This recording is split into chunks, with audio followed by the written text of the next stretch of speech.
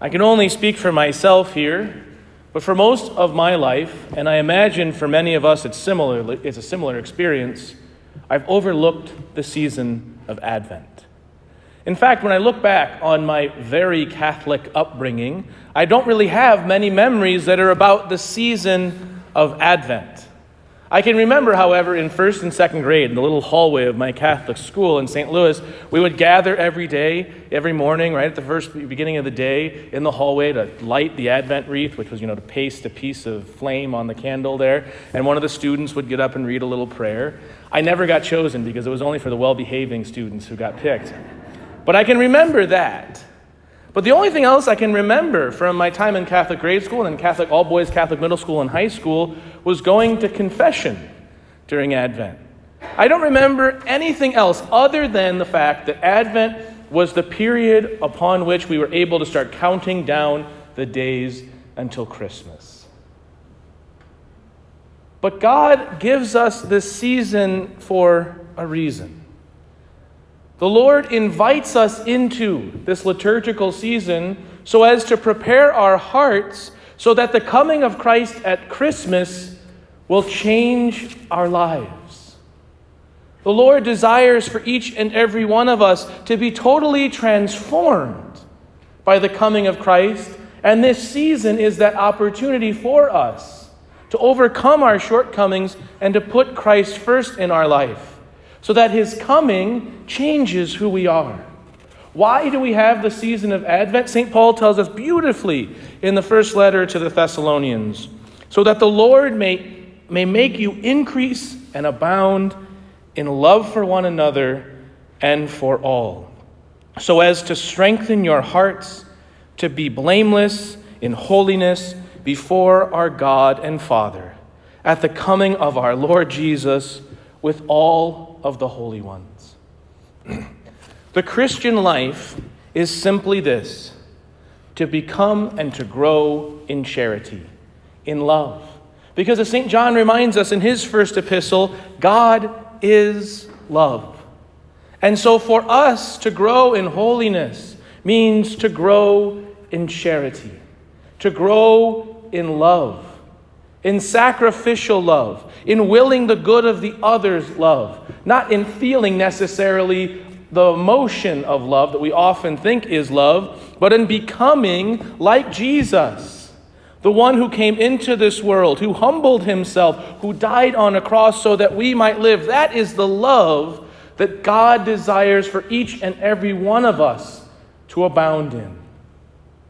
And this season in particular provides us an opportunity not only to grow in love, but to overcome the challenges and the temptations in the world.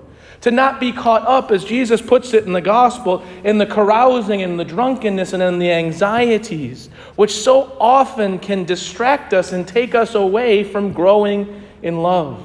We can get so caught up in all of the things around us. No one is free from that, can escape that totally. This coming week I'm going on retreat, but even now I'm thinking when I get back from retreat, I'm going to have a million things to do between when I get back and Christmas. I spent the last 2 weeks filling out hundreds of Christmas cards just because I didn't want to have to do that when I got back, because I wanted to take more off my plate so that I could be open to what God has in store for us.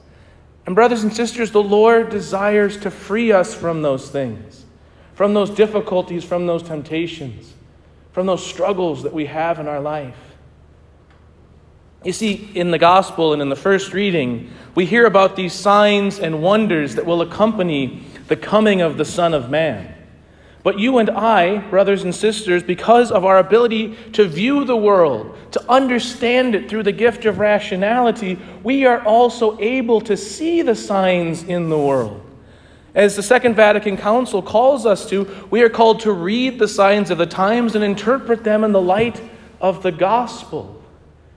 And so all of us, regardless of where we're from or what we do or anything like that, can look at the world around us. And not just the world, the big world, and the pandemic and all of that, but our own hearts, our own families, our own relationships, our own work life.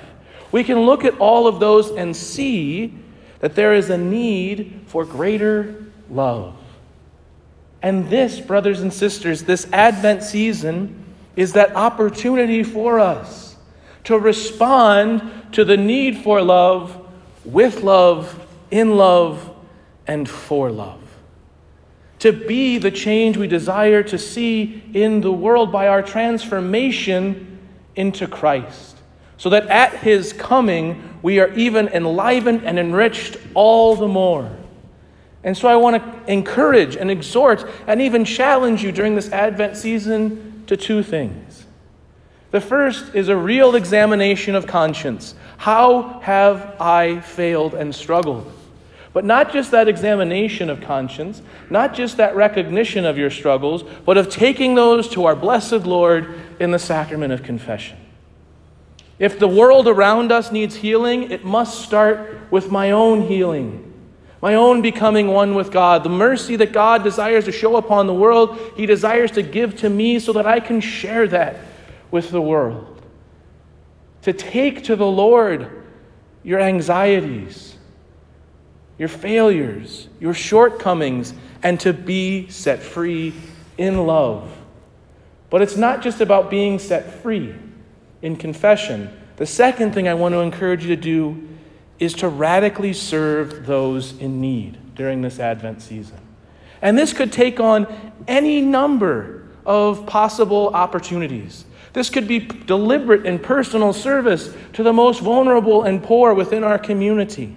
This could take on a financial decision to give to charity, to the church, to the poor, the same amount that you're giving to yourself or to your friends or family for gifts. This could simply just be going out of your way to love the people in your little circle of influence with a greater intentionality and love during this Advent season.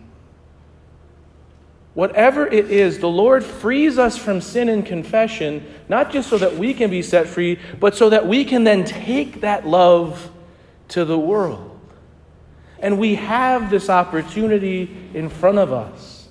This Advent, today, right now, to look at the world, to recognize my own world, my own struggles, to be set free, and to start changing it through my own transformation. That's all the Lord can ask of us.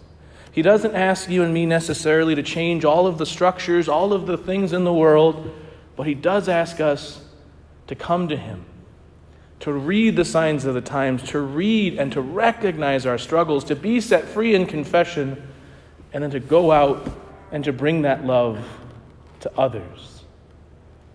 It's easy to overlook the Advent season. It's easy to get caught up in all of the things that are going on in our own personal lives and in the world around us, especially right now. But in his great love for us, God is calling us to return, to open our hearts so that we may increase and abound in love.